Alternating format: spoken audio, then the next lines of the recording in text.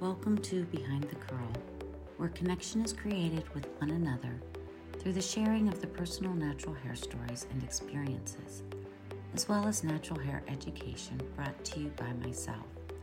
I am a naturally textured curly hair specialist. I am also your host, Amy Bush, and I invite you to join me as we celebrate what is natural, beautiful, and authentic. Welcome to another episode of Behind the Curl.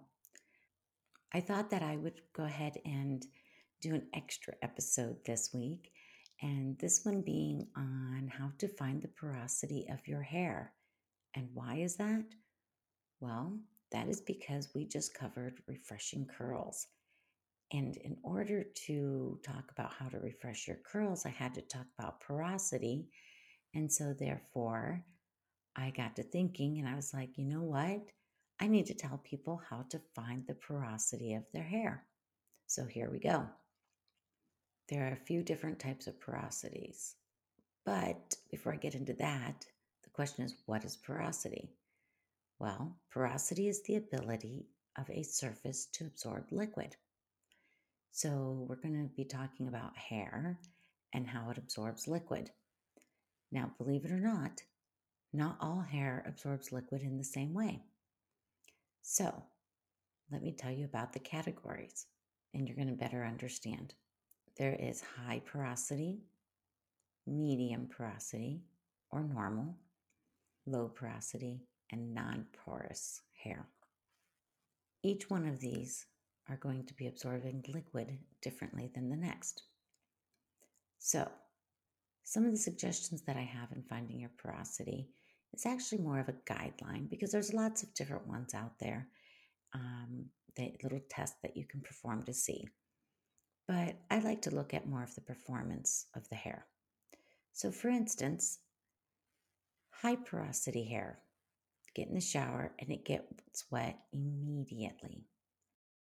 The water goes in very quickly, drenches it.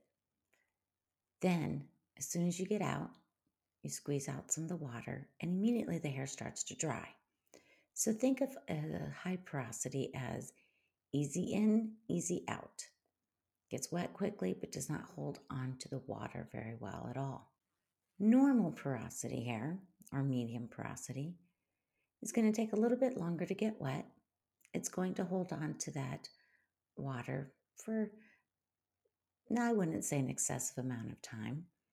And then it's going to gradually dry as time goes on. So it's not too difficult. Hair pretty much likes any product that you put in it. Performs pretty well. There may be a little bit of frizz or not. Whereas with the higher porosity, you might experience more frizz, but it's also going to be flatter.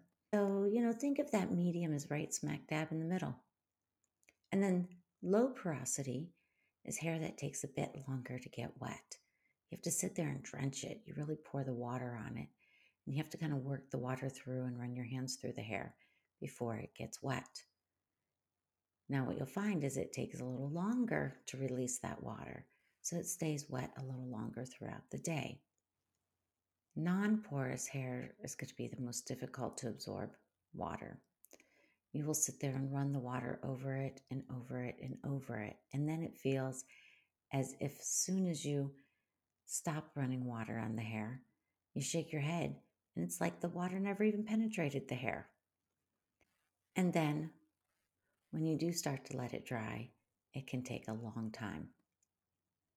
Some of the other characteristics that you will find with the different porosities is fine hair or high porosity hair is going to have the least amount of volume.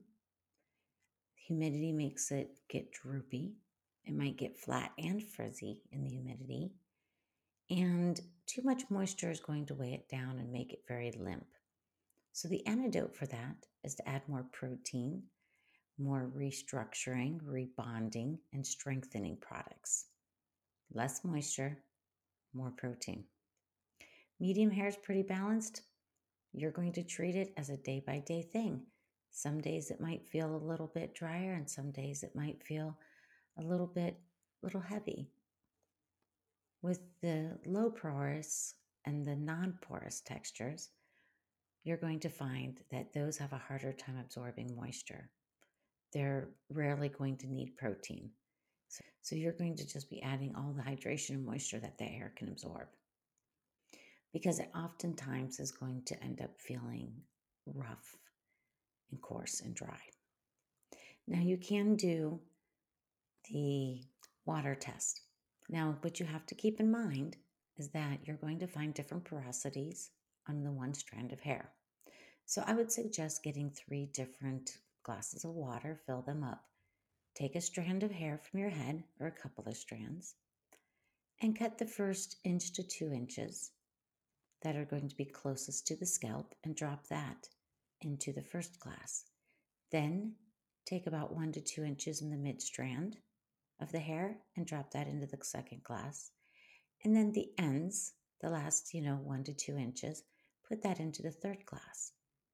What you're going to find is the higher porosity hairs are probably going to get weighed down with the water and drop down pretty quick.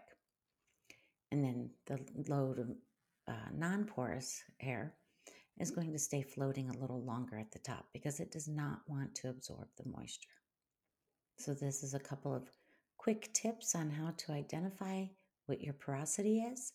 Keep this in mind because we're going to be talking about this in the Refresh Your Curls, as well as later on when I talk about picking the right products for your hair. So have a little bit of fun, pay attention, see what's really going on as you're getting your hair wet, see if you can guess, and then play around and see which products work best for you. If you have really enjoyed listening today and would like to have me address any questions you may have, or if you are inspired to be interviewed on this podcast with your story, with either your success journey, or you would even appreciate extra help with your curls, send all correspondence to me at ambushedcurlacademy@gmail.com. I would love to add your voice and inspire other listeners. Now, I have an opportunity that is special for all of you that are hairstylists, or maybe you are not, but you know a hairstylist. And if you were inspired by what you heard and seeking to expand your curl education, I would like to invite you to visit the Ambushed Curl Academy website. There you will find my online curl education course I created in order to inspire other hairstylists. If you have any questions, I can be reached at ambushedcurlacademy@gmail.com, and I would love to hear from you. Thank you for joining me today. It has been a pleasure to have this opportunity to celebrate natural curls with you. And until we meet again, love your curls and embrace the natural beauty that is uniquely you.